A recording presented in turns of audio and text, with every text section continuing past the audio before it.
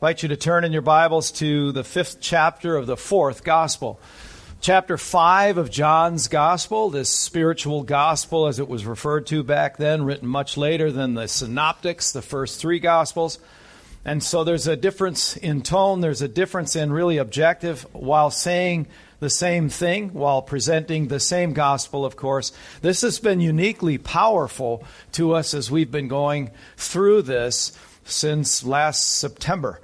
We're going through this, and today, Lord willing, we will conclude chapter 5 and look forward to, again, a very powerful chapter in chapter 6, the bread of life. And there's so much more in all of those, one of the longer chapters in the Gospel of John. So we're blessed. We've been blessed, and we've learned a lot about our gospel. It's informed us. There isn't a span or a space where we haven't seen the deity of Jesus Christ proclaimed. That he is the Son of God and the Son of Man should be very clear. At the outset, it's clear, of course, but he's given us different ways to testify to that great fact, that essential of our gospel. And when we looked at this long discourse that he's had in chapter 5, as he's begun in verse 16 all the way down through verse 47, he's addressing the Jews that are in opposition of him. And he's making his case. Already they've been thinking about killing him, because in verse 18 they say, because he made himself equal with God, they thought all the more to kill him. So it's already begun in earnest, even though it's going to be some time, many, many days before that actually happens. So this is how early they not only oppose him, they despise him. They're filled with contempt for him.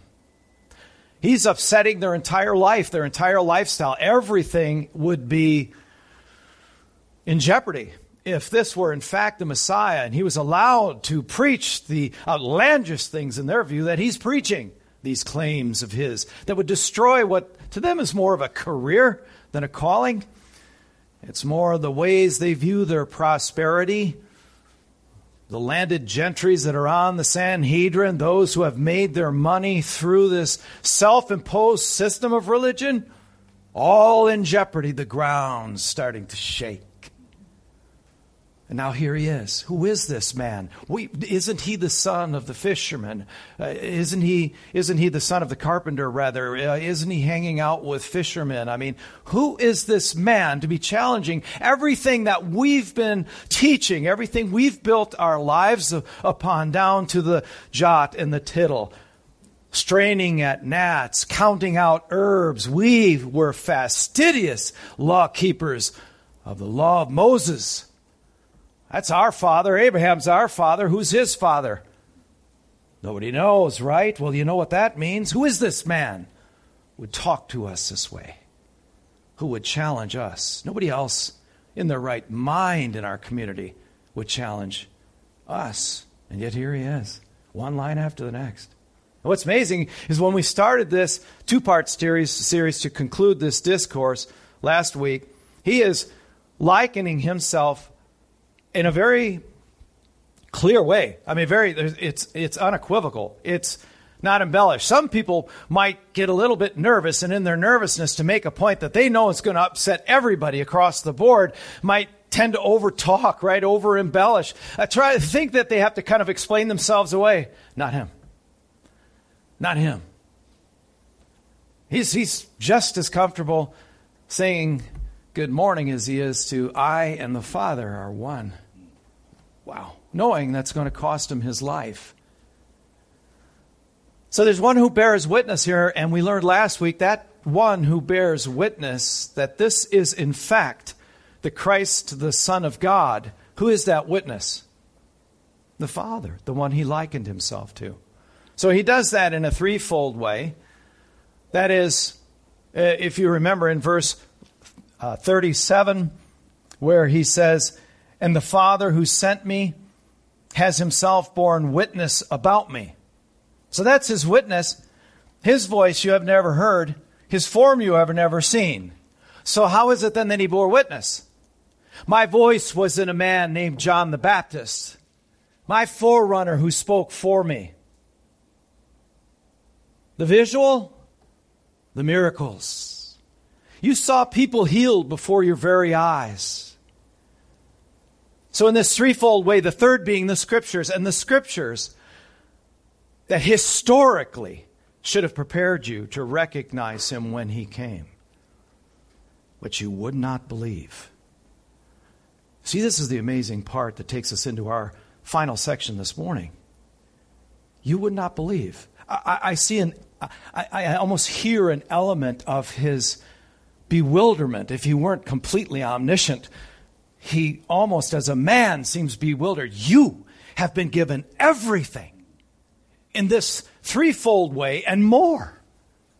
The Scriptures bear witness of me. John the Baptist bears witness of me. I proved the power of deity at him ourselves, if you will, through the miracles that were performed. And there's not just a couple. There's many, many, many.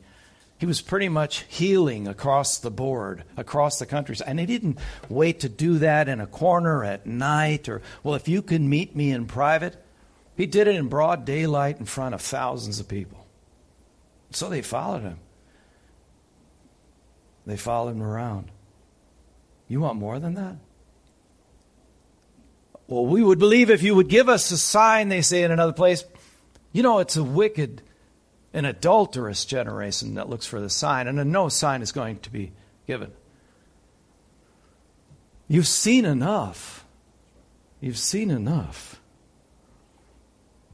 This man who in verses 25 to 29, as we looked at it, declared his divine power over life, over death. He's going to be raising the dead. The Father giving him this. He equates himself. He stays right with the Father as he walks through this discourse. You can't separate the two of us. His will is my will. I came to do his will. He is the judge of all, but he has given me judgment.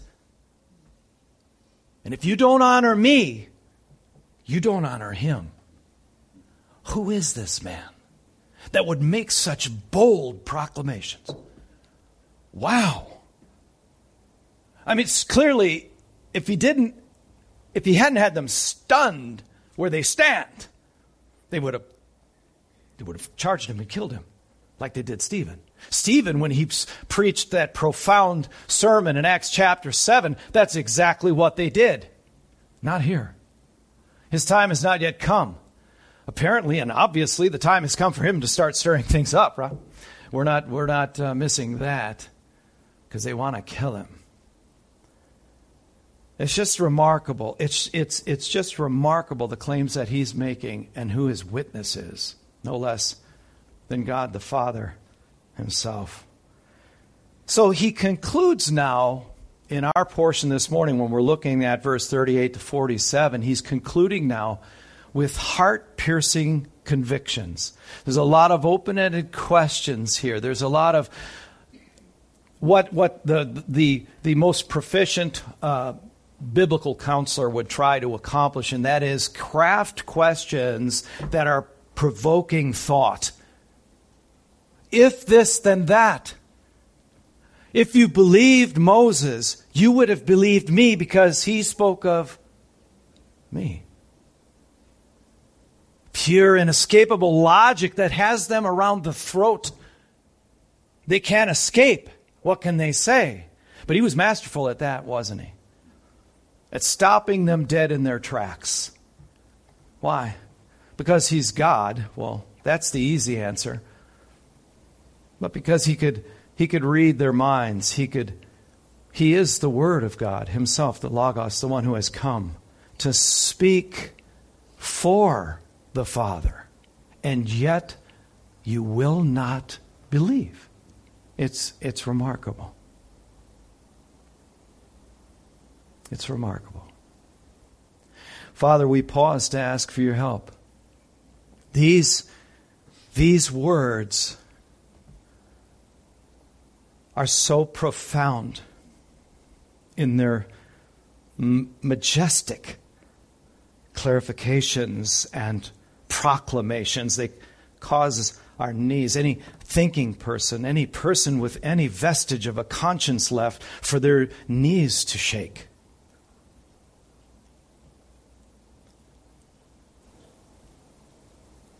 And yet here we are. And yet, O Lord, you would call a sinful man, yet saved by grace, to bring these words to bear. I pray, dear God, that you are here with us today. You speak. They don't want to hear my opinions or my renderings, my interpretations of things. They want to hear from you. So, Lord, would you be pleased, as you did in that day, to simply speak clear and profound truths. Do so into our hearing and into our hearts, that you would be glorified. For we pray in your Son's name. Amen. So I'm going to start right in. Verse 38. I already read 37. His voice you've never heard, his form you've never seen. It's the Father who bears witness through those three ways that I mentioned that we've gone through already. Now let's see how he unpacks this going forward in ways that he goes after their heart. He goes after things contemporary with John the Baptist. He goes after the forerunner, mentioning that he is being used of the Father as a witness. And he's pointing out the miracles. Those are contemporary things that are going on. But then the scriptures themselves are historical. They've been with them, for millennia. They've been with them a long time. They've been with them all the way back to Moses, in whom they hang all of their hope and confidence. That's why he goes after him. And he mentions who he's actually talking about. This should bring conviction. I mean, I know it's hard to do. We have to think sequentially. We have to sort of collapse in a zip file everything that's been said from this profound discourse. And if you're there that day and you're hearing this, see if you can understand how it is absolutely remarkable that they aren't falling down weeping before the Lord of glory who speaks to them. It's amazing. Verse 38, and you do not have his word abiding in you, for you do not believe the one whom he sent. He's still going. You'd think he'd be making an apology. You'd think he'd be trying to explain himself away. That's what we do in our nervousness and our fear of man, right? Well, we're going to keep going and blather on. We're going to dither over things. Well, maybe, not him. He's doubling down.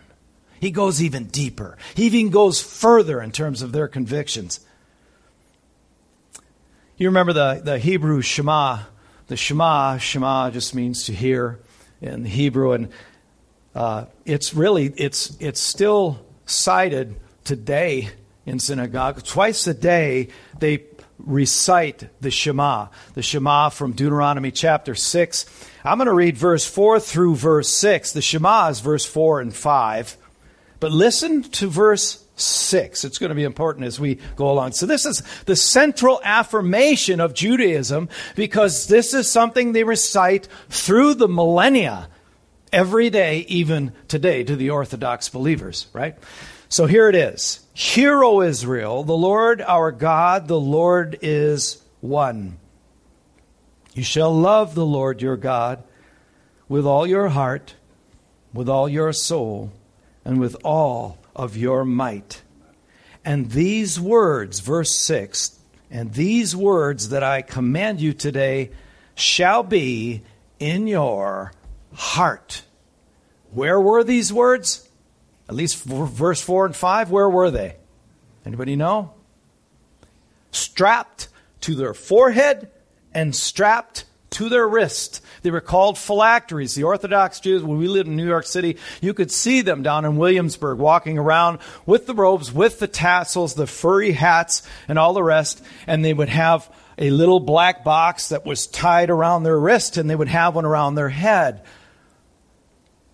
because they were supposed to honor the Word of God, and the Word of God was supposed to always be with them. Do you see something blatantly missing?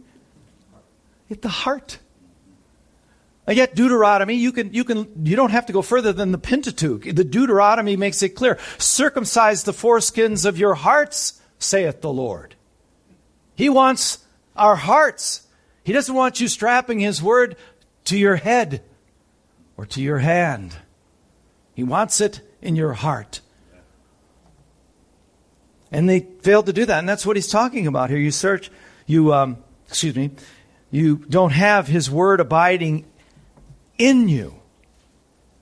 Because they could have said, well, we have His word on us. We have it in the synagogue. There's a scroll there that we read in the synagogue, and we abide by every bit of it. For you do not believe the one whom He sent. If the words of even Moses would have been tucked away in their heart, in a sincere desire to see what the will of God is, then they would have recognized Him when He came and welcomed Him. And they would have fell down and worshipped Him. Like even the disciples did when they realized that, who is this that commands the weather? Who is this that calms the seas? And they fell down and they worshipped Him. Kind of maybe helps correct our view of what actual worship is. We like to define things in boxes. We have a very narrow way of defining what that is sometimes. But the psalmist got it right, didn't he? In Psalm 119, verse 11, I have stored up your word, where? In my heart. So there were those who got it. I've stored your word up in my heart that I might not sin against you. That's right. And Jesus said in John 8:37, I know that you are offspring of Abraham, yet you seek to kill me, because my word finds no place in you, where it's supposed to be, in you. 10 verses later, in verse 47 of John 8, he says this, whoever is of God hears the words of God. The reason why you do not hear them is that you are not of God. If you are of God, those words will come alive. And those of you who know God and have His word and know His word know what we're talking about here. He comes alive.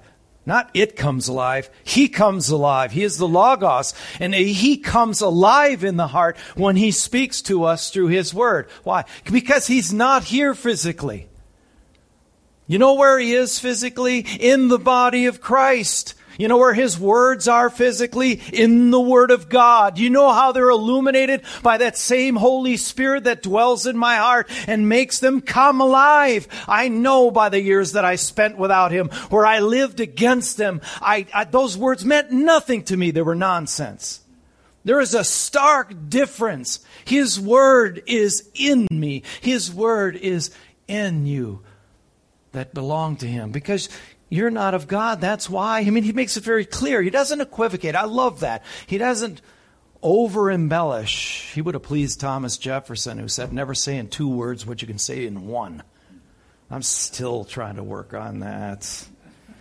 Pray for me, will you?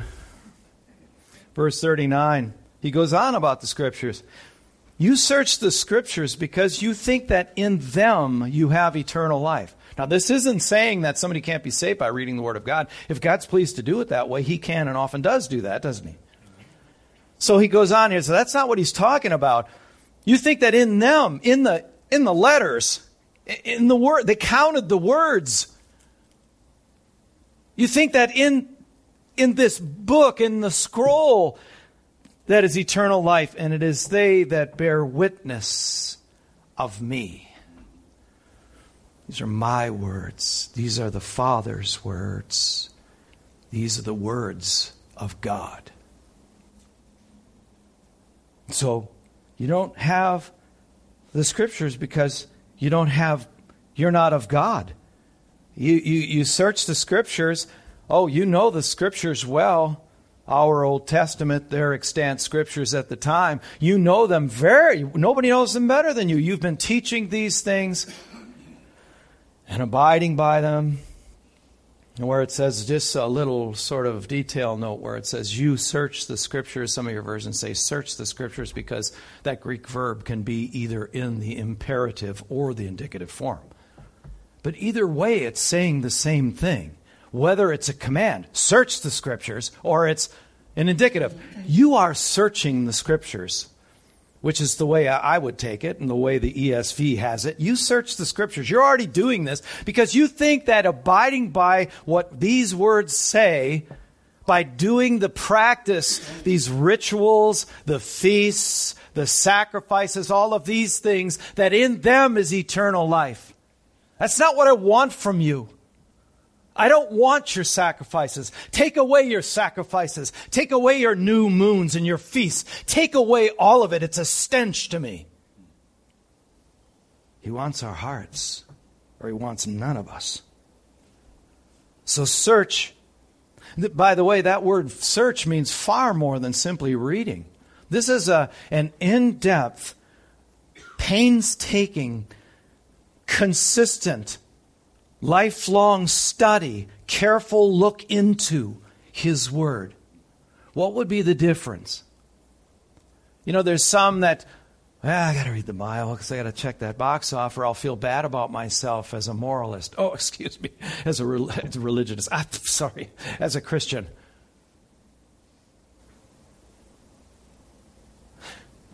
He speaks to you and I.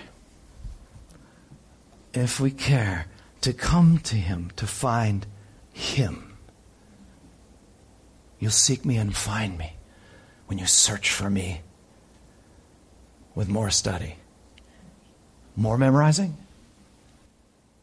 Search for me with what? Anybody know? With all your heart. Part of your heart. Some of your heart. A majority of your heart. All of your heart. All or nothing. My heart, the majority of my heart had better be for Him and nothing else, or He wants no part of me. So this is way more than just reading, so I can check a box. It's a sincere effort to seek and find God. I had to have my kneecaps pounded pretty hard by Him, circumstantially, providentially, by choices I made before I finally said, help me. Help me. I was about as sincere as I was ever going to get. And He did, because it was a sincere cry. We have to be careful what might happen to that after we've known the Lord for a long time. What happens to our reading of the Word? So appreciate the first hour, brother. Right? Keeping the heart. So important. So important. That's what He wants. It says it is they, the Scriptures, that bear witness of me. At the end of Luke's Gospel, in Luke chapter 24, the Lord has appeared. You remember the men on the road to Emmaus, and He talks with them, and then He talks later. He shows up. He didn't walk, I don't think. He walked through the wall to show up in Jerusalem where the disciples were gathered at the very end there. And He tells them, but when He's first walking with the men on the road to Emmaus in Luke 24, 25 to 27, He said to them, O foolish ones and slow of heart to believe. Why do people drag their feet to believe? Because they don't want to. They don't want to. It's not for lack of evidence. We've been going over some of the most profound evidence that would convict any court in the land. O foolish ones and slow of heart to believe all that the prophets have spoken. Was it not necessary that the Christ should suffer these things and enter into His glory? Verse 27, and beginning with Moses and all the prophets, He interpreted to them in all the Scriptures the things concerning Himself. The whole of Scriptures, which is sometimes referred to as Moses and the prophets, which is sometimes referred to simply as Moses. Moses wrote. They're talking in those moments, and with that expression, they're talking about the whole of their Scriptures. the Pentateuch, the first 5 books, the Law of Moses. They're talking about the major and minor prophets. And they're talking about the Hagiographa, which is the holy writings, which is the historical books, all the way from Joshua through 1st, 2nd Samuel, through the Kings, and so on, all the way through Nehemiah. All of those things, including the songs, Psalms, Proverbs, the poetry. All of that speaks of him. All of it. It's not the scriptures themselves that give life. That's what our takeaway is here. But the Holy Spirit opening up the heart and making sense of it. And Christ revealing himself, illuminating the Word of God. The Spirit brings the light of Christ into the heart that brings that dawning, that revelation, and things come alive in a true sense in their very the truth of reality, how things really are. I remember the difference. I remember what it was like to walk as a darkened person. You can't convince somebody to Christianity that way. Do you remember Lydia? Acts chapter 16, right? So Paul shows up in Philippi on his missionary trip, and he's looking for the synagogue. There isn't one. So if a town didn't have at least 10 Jews, they couldn't constitute a synagogue. They didn't have any. There was a group of women who were praying by the river, Jewish women. So they're praying that Lord would raise men up to form a synagogue. So Paul went there. He went down there to talk to them. And there was a woman there named Lydia, and you remember her. Verse 14, one who heard us while he was teaching. He went there to preach. There's no synagogue. I'll go to where the ladies are praying for one. How about that? One who heard us was a woman named Lydia from the city of Thyatira, a seller of purple goods. That means she's very wealthy. Who was now this is key, okay? This is key. Who was what? We don't care that she might be wealthy selling purple goods. Who was a worshiper of God. That's the key. You see, people that don't make sense of the word, that reject Christ and so on, they aren't looking for him. They don't want him. These ladies are gathering to pray to him. That he would be manifest, that they would be able to have a synagogue where they could worship properly and so on. The Lord opened her heart to pay attention to what was being said by Paul. We pay a lot of attention, and we should, to the Lord opened her heart. And we pause on that. We talk about that. That's wonderful. See, God is sovereign. But look at who he opened the heart of. She was already worshiping him. We're talking desire here, folks. We're talking about the heart. We haven't stopped. There's a sincere endeavor to know him, to acknowledge that there's a creator, to acknowledge that there's one who's responsible for all of this, and we will, every one of us, stand before him. There's an honest and sincere endeavor to know him, to find him, to worship him. That was her. Now, see the Lord opening up her heart. Right? Now I have a question for you. How do you reconcile that?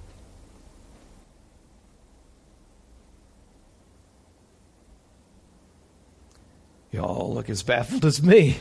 There's no reconciling at this side of glory. Man's responsibility and God's sovereignty. She was already a worshiper of God, already looking for him, and then he opened up her heart to understand the things that Paul's preaching. Don't try to reconcile that. Leave them alone. They're both true. They both ride together to glory. And there isn't a human mind that can reconcile that. But I'll tell you, we are called to embrace both, because both are true. Back to Luke 24 again. So let's leave the two men on the road of Emmaus, and let's go to now he shows up in Jerusalem, and the disciples there, they're in the room. Did a lot of hiding back then. Luke 24, 44 to 45. These are my words, he said, that I spoke to you while I was still with you, that everything written about me in the law of Moses and the prophets and the Psalms must be fulfilled. You shouldn't be shocked by these things. I told you at least 3 times, as is recorded in Scripture, I must go to Jerusalem. They're going to treat me badly, and they're going to kill me. Then, it says, then he opened their minds. Which is first? We can't not think sequentially, can we? Which was first? We can't even figure out if it was the chicken or the egg. You ought to know you have some.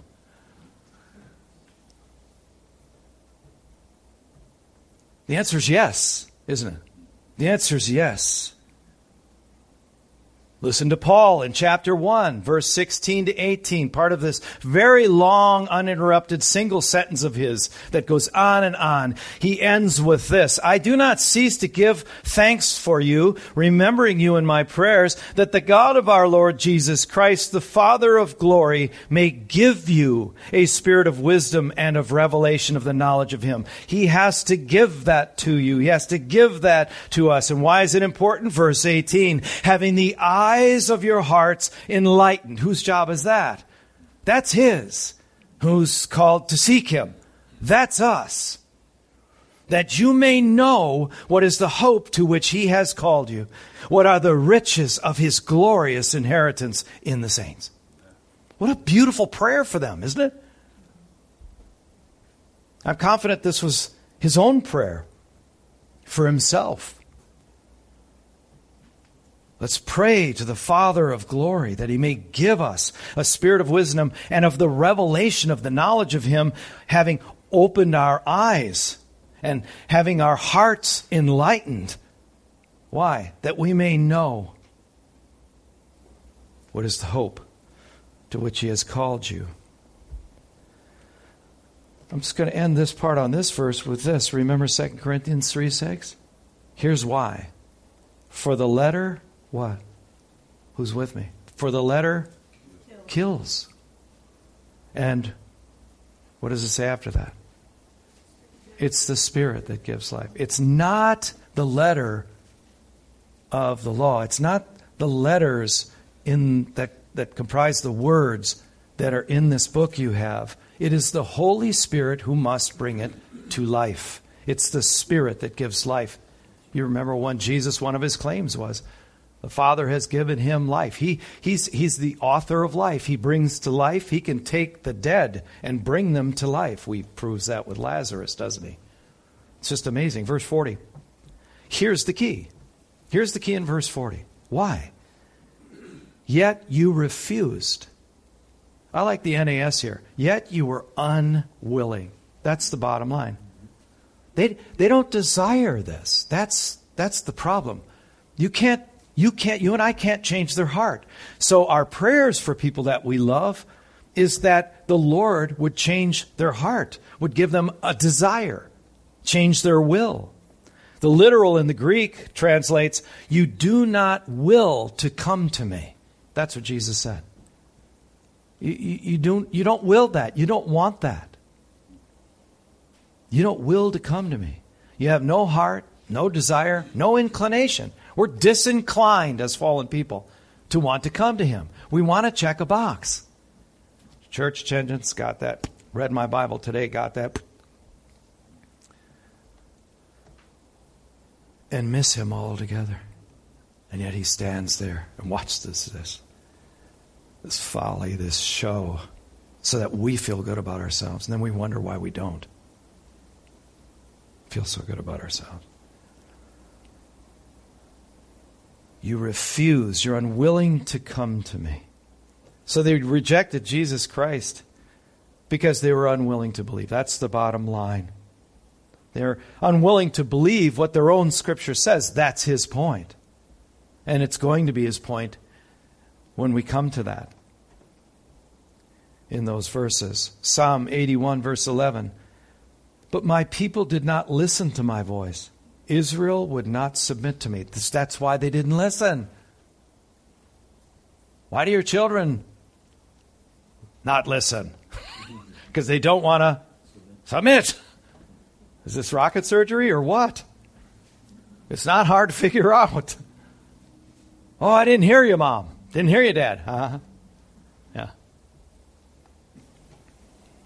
You need to learn to listen for my voice, because it could be painful for you if you don't. Because I have your best interest at heart, and you need to trust that. They didn't want to submit to me, so they didn't listen to my voice. Remember John 1, verse 11? He, meaning Jesus, he came to his own, and his own people what? Did not receive him, right? Their Messiah's there. He shows up. Behold, the forerunner says, behold the Lamb of God who takes away the sin of the world. Everybody should shout for joy. Because we all know we're sinners. They should shout for joy. And they're all suspect. They're all looking. Why? They don't want to submit. So they're unwilling is the issue. They don't need more evidence. In the end, it's not men's sins that prevent them from getting to heaven. It's their unwillingness to believe. It's their unwillingness to believe. Because he's provided a way for your sins to be forgiven, hasn't he? So it must be my unwillingness that prevented me from getting to heaven. Unwillingness to turn to Christ as Savior. John 8, 43, 44, and 47.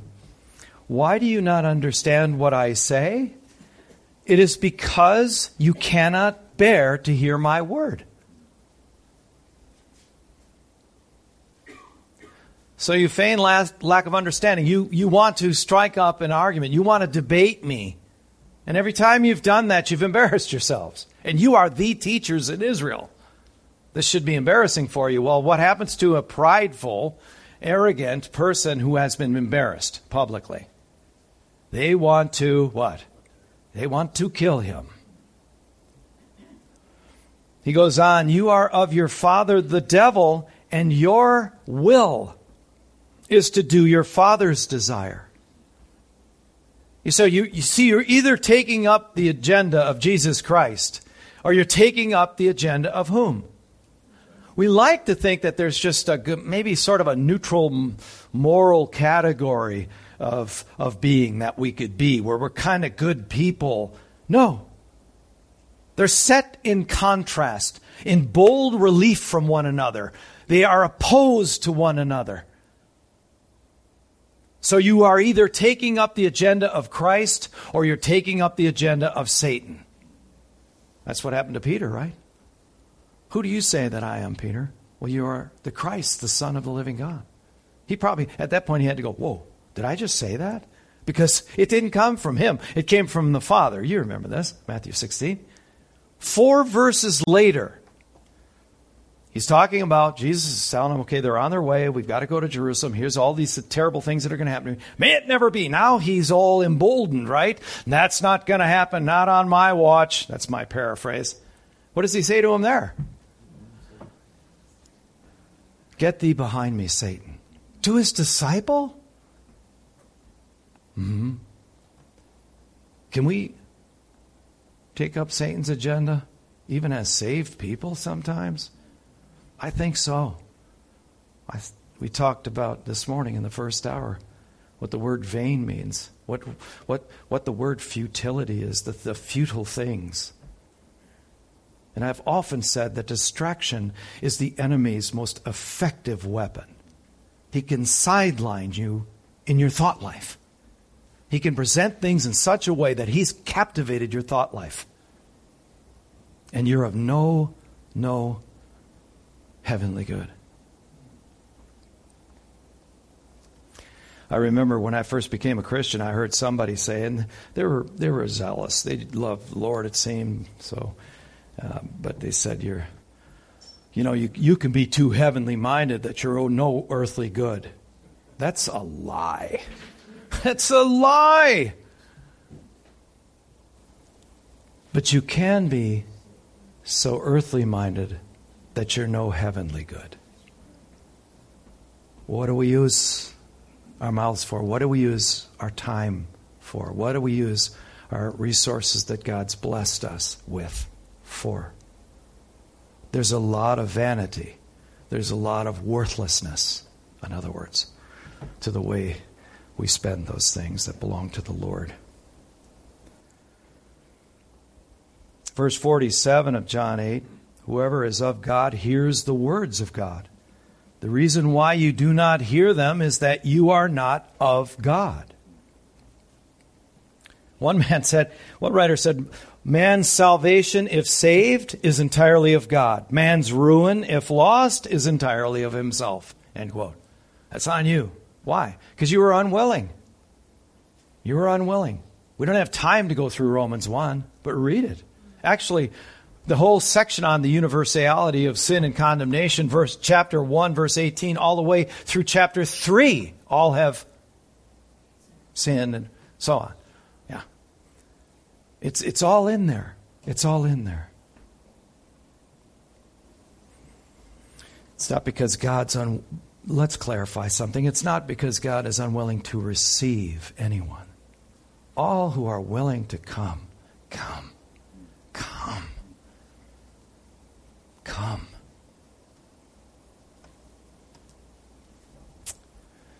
It's because of their unwillingness to desire Him. They may make themselves feel good by checking some box, went to church, did my devotional, but they don't really belong to Him because there's too much of a sacrifice of the things that I like on this earth that's perishing. Love the Lord your God. What does the Shema say? Love the Lord your God with some of your heart, some of your... How much? Oh, that's right. That's right. J.C. Ryle said, either from pride or laziness or love of sin or love of the world, the many have no mind or wish or heart or desire to seek Christ. End quote. That's it. The enemy would like you to think that that's your fault. It's not. Their heart is elsewhere. That's it. John 3:19, remember that? John 3:19, and this is the judgment that light has come into the world, and people loved what?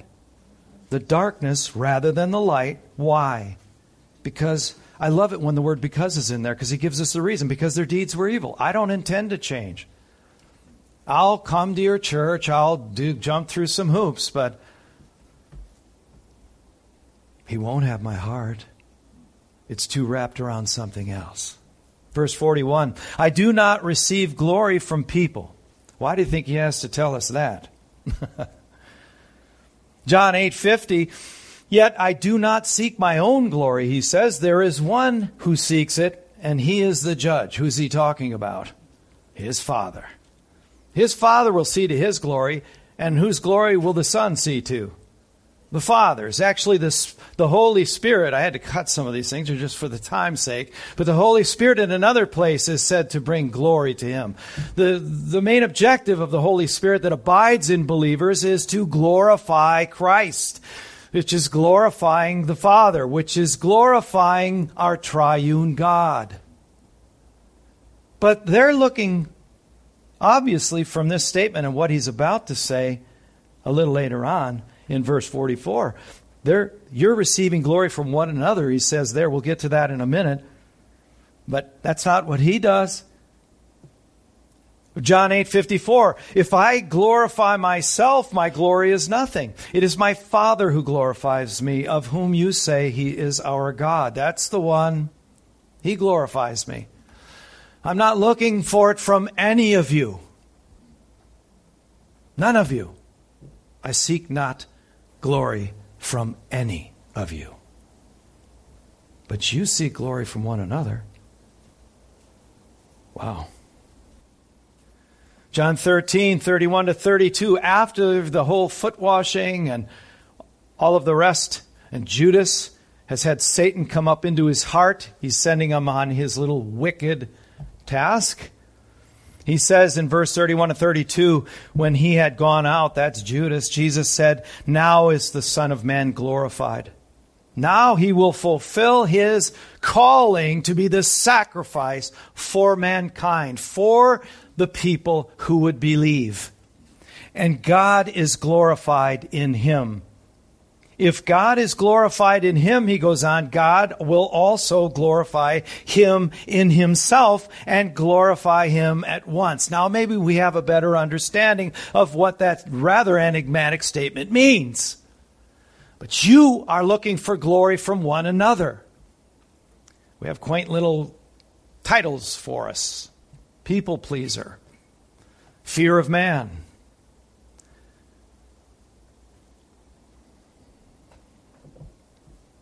In 17, verse 1, he's done with his instruction to the disciples. That's chapter 14 to 16. It's time to go. So he prays to the Father. You all are familiar. Verse 1, here's how he opens the prayer. When Jesus had spoken these words, he lifted up his eyes to heaven and said, "Father, the hour has come. Glorify your Son, that the Son may glorify you." Do you see the reciprocity there within the Trinity? Do you see it? There's no place for man in there at all, though we fancy ourselves as having some very important role in all of this. We really don't. This is about God, not us. But it should correct our perspective in terms of the one who we should seek to glorify instead of each other. Peter, when he was preaching at Pentecost, remember this in Acts 3:13, "The God of Abraham, the God of Isaac, and the God of Jacob, the God of our fathers glorified his servant Jesus." End of story. Verse 42, "But I know that you do not have the love of God within you." Another key point. I mean, he's just letting them have it. But see what he's hammering in on? He is zeroing in on their hearts. You claim to be God's people. I'm going after you. I'm coming after you, and I'm going for the heart. It doesn't matter what you do to me. It doesn't matter. You're going to crucify me anyway, so it doesn't matter. So he can speak this way. You don't have the love of God within you. You're vacant. You're pretty tombs on the outside filled with dead men's bones. You're a filthy cup on the outside, or you're a pretty cup on the outside, all clean and shiny. In the inside, it's filthy. What's he speaking of? The heart. Always. Always. You don't love him. So Jesus is making a crucial point here. A man may believe the facts of the gospel. I mean, who in America really doesn't have any clue? Although we're getting to that point, aren't we? Where it's like, what is that? Jesus, who? Sadly, we're getting there. But most people understand the gospel. So he might even be convicted about his condition before God, because only a fool is going to deny that there's something wrong with them. There clearly is something wrong with all of us.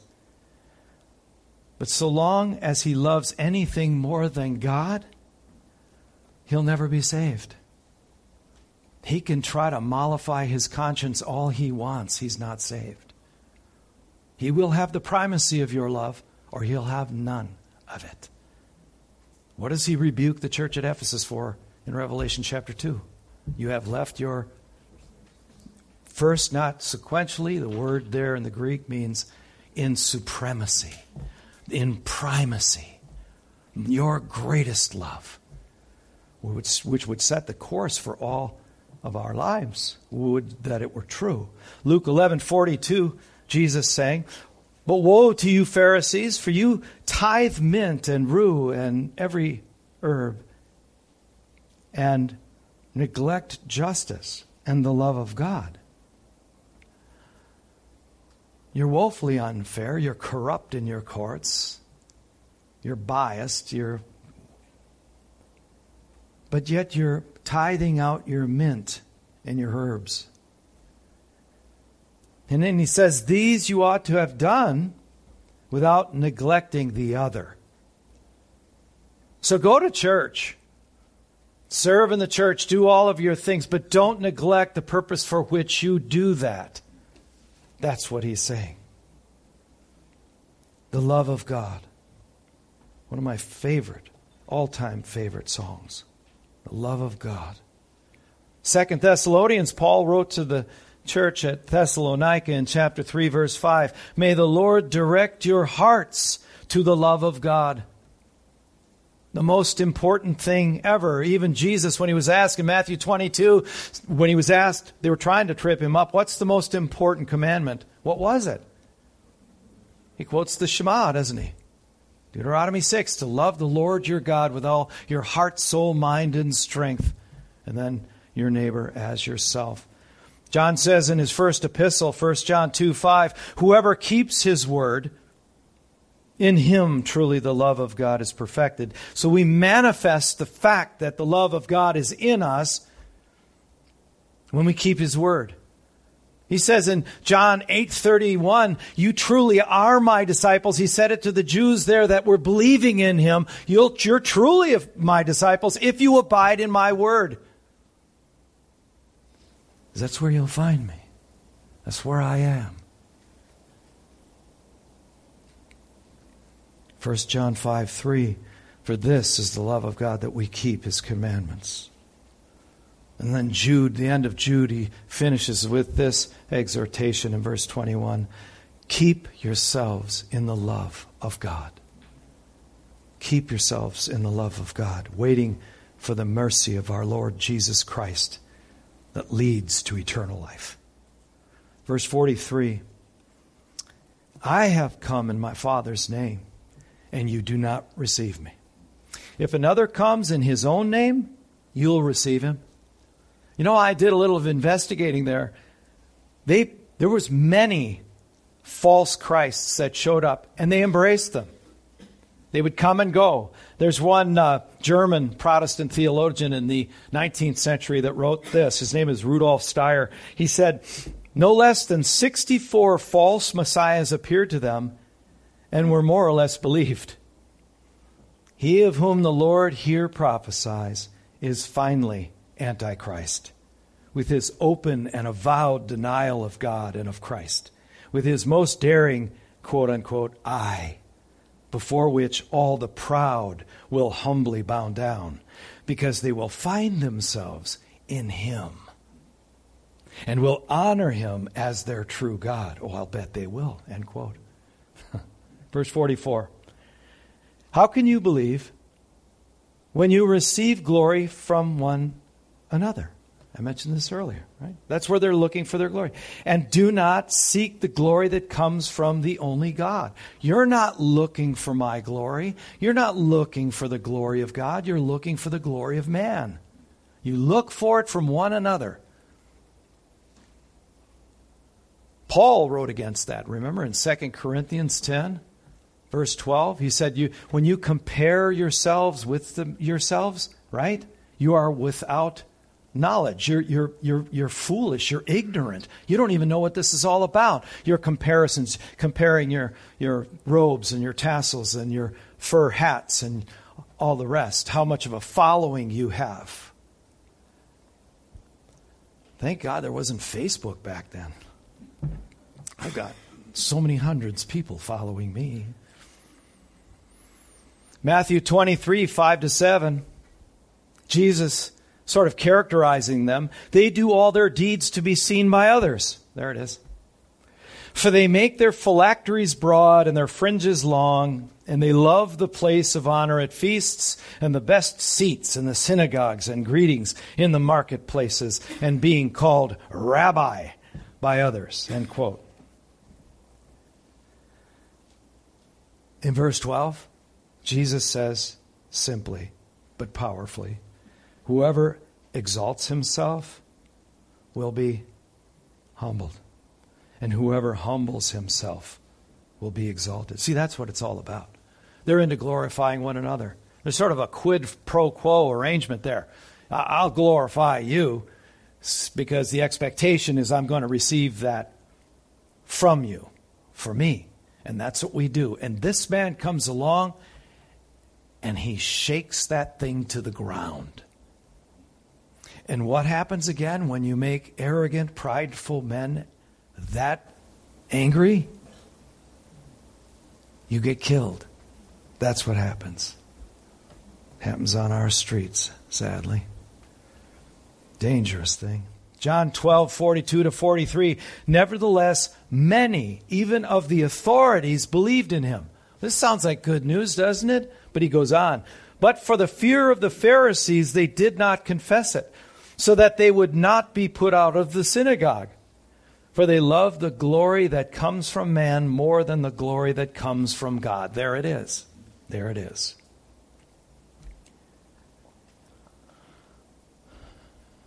A person's not likely to believe in Jesus if this is what they're concerned about. If they're giving and receiving honor and praise to and from man, giving and receiving, it's all horizontal. It's all flesh-driven. It's not possible to believe unless you turn from the people-pleasing. You turn from the fear of man. You turn from the approval-seeking of others that has caused you to compromise your faith and seek only the glory of Christ. That's it. That's it. All the worldly mindedness, all of these things have to be repented of. And instead, in its place, develop a sincere desire to praise God more than man, regardless of what it costs you. And sometimes it costs you a lot. It costs you a lot.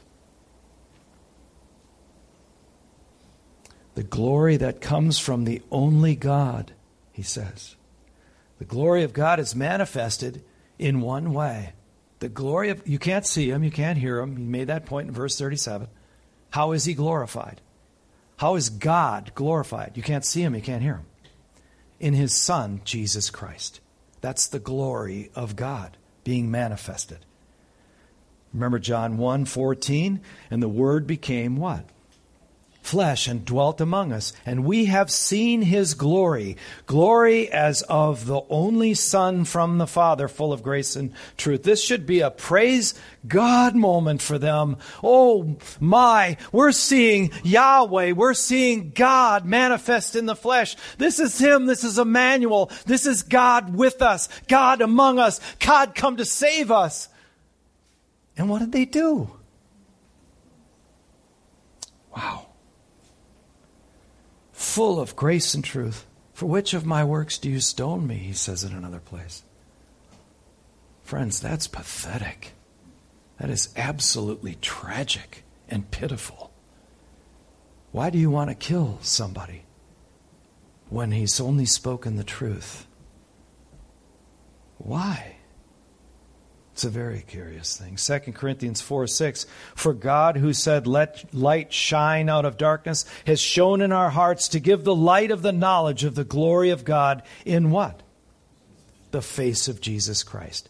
Praise God, Emmanuel has come. He is God with us, God among us, God who will save us. That's God manifesting his glory. Verse 45. Do not think that I will accuse you to the Father. Here we go. Look, he just keeps going. He's going for the jugular here. He wants that heart split wide open. Why? Because it's a rock right now. It's stony. Something's got to split that open. How about this? Do not think that I will accuse you to the Father. Maybe there's a pause there. And they're thinking, okay, all right. There's one that accuses you. Who is he? Bring him here. Moses. Yeah. The one you venerate. The one you always turn to. The name you probably speak the most. Moses. On whom you have set your hope. He accuses you. Deuteronomy 8. In Deuteronomy, in verse 15, 17, and 18, we can see this is that Moses accuses them because it's Moses himself who says in that passage, the Lord your God will raise up for you a prophet like me from among you and from your brothers. It is to him you shall listen. And the Lord said to me, I will raise up from them a prophet like you, from among their brothers, and I will put my words in his mouth, and he shall speak to them all that I command him. That's Moses' writing. That's Moses' words that he got from God himself. Speaking of Jesus. But you did not receive me. You didn't receive me. Why? Not enough evidence? Your own venerated teacher, Moses himself, spoke of me, and yet you reject me. He accuses you. John 7:19. Jesus saying, has not Moses given you the law? Yet none of you keeps the law. They used it however they wanted to. And when they wanted to, and when they didn't want to, they didn't keep his laws. Romans 2:21-23. You then who teaches others, he's addressing the Jews here. You then who teach others, do you not teach yourself? While you preach against stealing, do you steal? You who say that one must not commit adultery, do you commit adultery? You who abhor idols, do you rob temples? You who boast in the law dishonor God by breaking the law. He's making Jesus' point here. You will be accused by none other than Moses. That's the indictment from Paul in chapter 2. Verse 28 and 29 of Romans 2. For no one is a Jew who is merely one what? Outwardly. Phylacteries, robes, tassels, sacrifices, mint and cumin, all the rest. Put it on the dung heap that Paul wrote about in Philippians.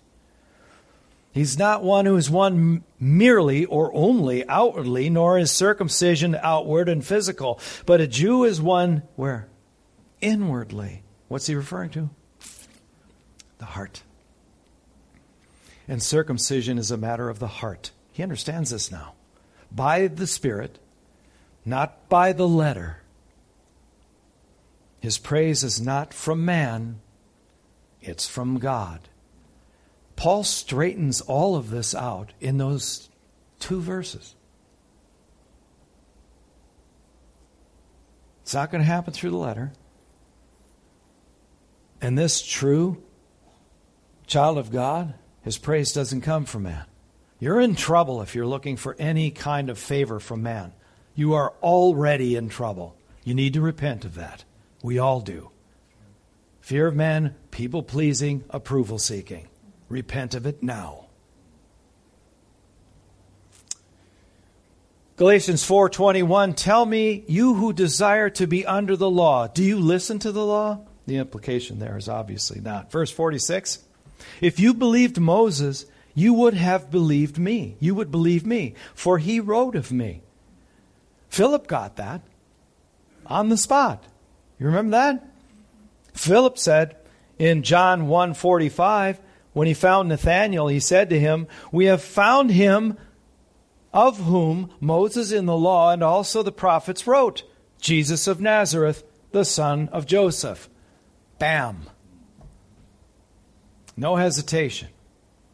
No, I got to think this over. This is him. I recognize him. By what? By what Moses wrote. It's inescapable. You can't read Moses, any of Moses, certainly all of Moses, with a true desire to know what the truth is from God and miss Jesus when he shows up. That's him. Just like John the Baptist said, that's him. Behold, the Lamb of God who takes away the sin of the world. Acts 26, Paul's making his defense to Agrippa. Remember that? Acts 26, 22-23. To this day, I have had the help that comes from God. And so I stand here testifying both to small and great, saying nothing but what the prophets and Moses said would come to pass, that the Christ must suffer, and that by being the first to rise from the dead, he would proclaim light both to our people and to the Gentiles. He got that from a sincere investigation of his scriptures. And, of course, the Holy Spirit, right? Romans 3:21. But now the righteousness of God has been manifest apart from the law. Although the law and the prophets bear witness to it, the righteousness of God through faith in Jesus Christ for all who believe. The most important word in this gospel, believe. Believe. Believe. We commemorate the sacrifice of Jesus Christ here this morning in Holy Communion based on that one word. Do you believe? If there's any question, let the cup pass by. Or make things right and partake together with us. Verse 47, as we're bringing this in for a landing. But if you do not believe his writings, Moses, how will you believe my words? You're not going to believe my words. You don't believe Moses. You don't obey what Moses has to say. You're not going to obey my words because this is all about you. You have no part of me. You're not of God, remember? Not believing the words of Jesus is tantamount to not believing the writings of Moses. It's that simple. Remember, I'm going to finish with this. You remember the rich man and Lazarus, the poor servant of his. They both had died. They're both down in Abraham's bosom, and there's a chasm between the two. The rich man enjoyed his life on earth. The other was now in much greater comfort, and there's no way for the rich man to get over. Father Abraham, let me over there. I'm hot, I'm thirsty, and he can't get over there. So he makes a plea to Father Abraham, verse 27 of Luke 16, and he said, "Then I beg you, Father, to send him to my father's house, Lazarus, who had died. For I have 5 brothers, so that he may warn them, lest they also come into this place of torment." But Abraham said, "They have Moses and the prophets. Let them hear them." They have the scriptures. Everything they need to know is there. Let them not just hear, but hear with ears to hear. In other words, let them hear and believe the scriptures. But they weren't interested in that. Verse 30, and he said, "No, Father Abraham, but if someone goes to them from the dead, they will repent." Verse 31, he said to him, "If they do not hear Moses and the prophets, neither will they be convinced if someone should rise from the dead." That's how hardened the unwillingness is. God must do a work. They have to change their heart. God has to do that, and this is what we pray for. There's no amount of evidentiary facts that will change their opinion. Not that you shouldn't cite some of those. Sometimes they're helpful, I suppose. But it has to happen in the heart. I'm going to finish with these very quickly, and we're going to get ready for communion. So basically, so you have it in a list, a short list. Here's the 4 indictments that are leveled against those who reject Jesus as the Christ, based upon this discourse. First, they lack the will or the desire to receive Christ. Second, they lack a genuine love for God. It's going to be one of these or a combination. Third, they lust for the praise and approval of man. And fourth, lack of true belief in the Scriptures. Father, help us. We want our hearts wide open for your voice. We want to hear you, O Lord. And so we ask that you come to us and make sense of these things. Make our heart alive. Fill it with the illuminating work of your word and by your Spirit. Prepare our hearts, O Lord, to receive these symbols, these elements of your sacrifice. And so may you be honored. In Christ's name we pray. Amen.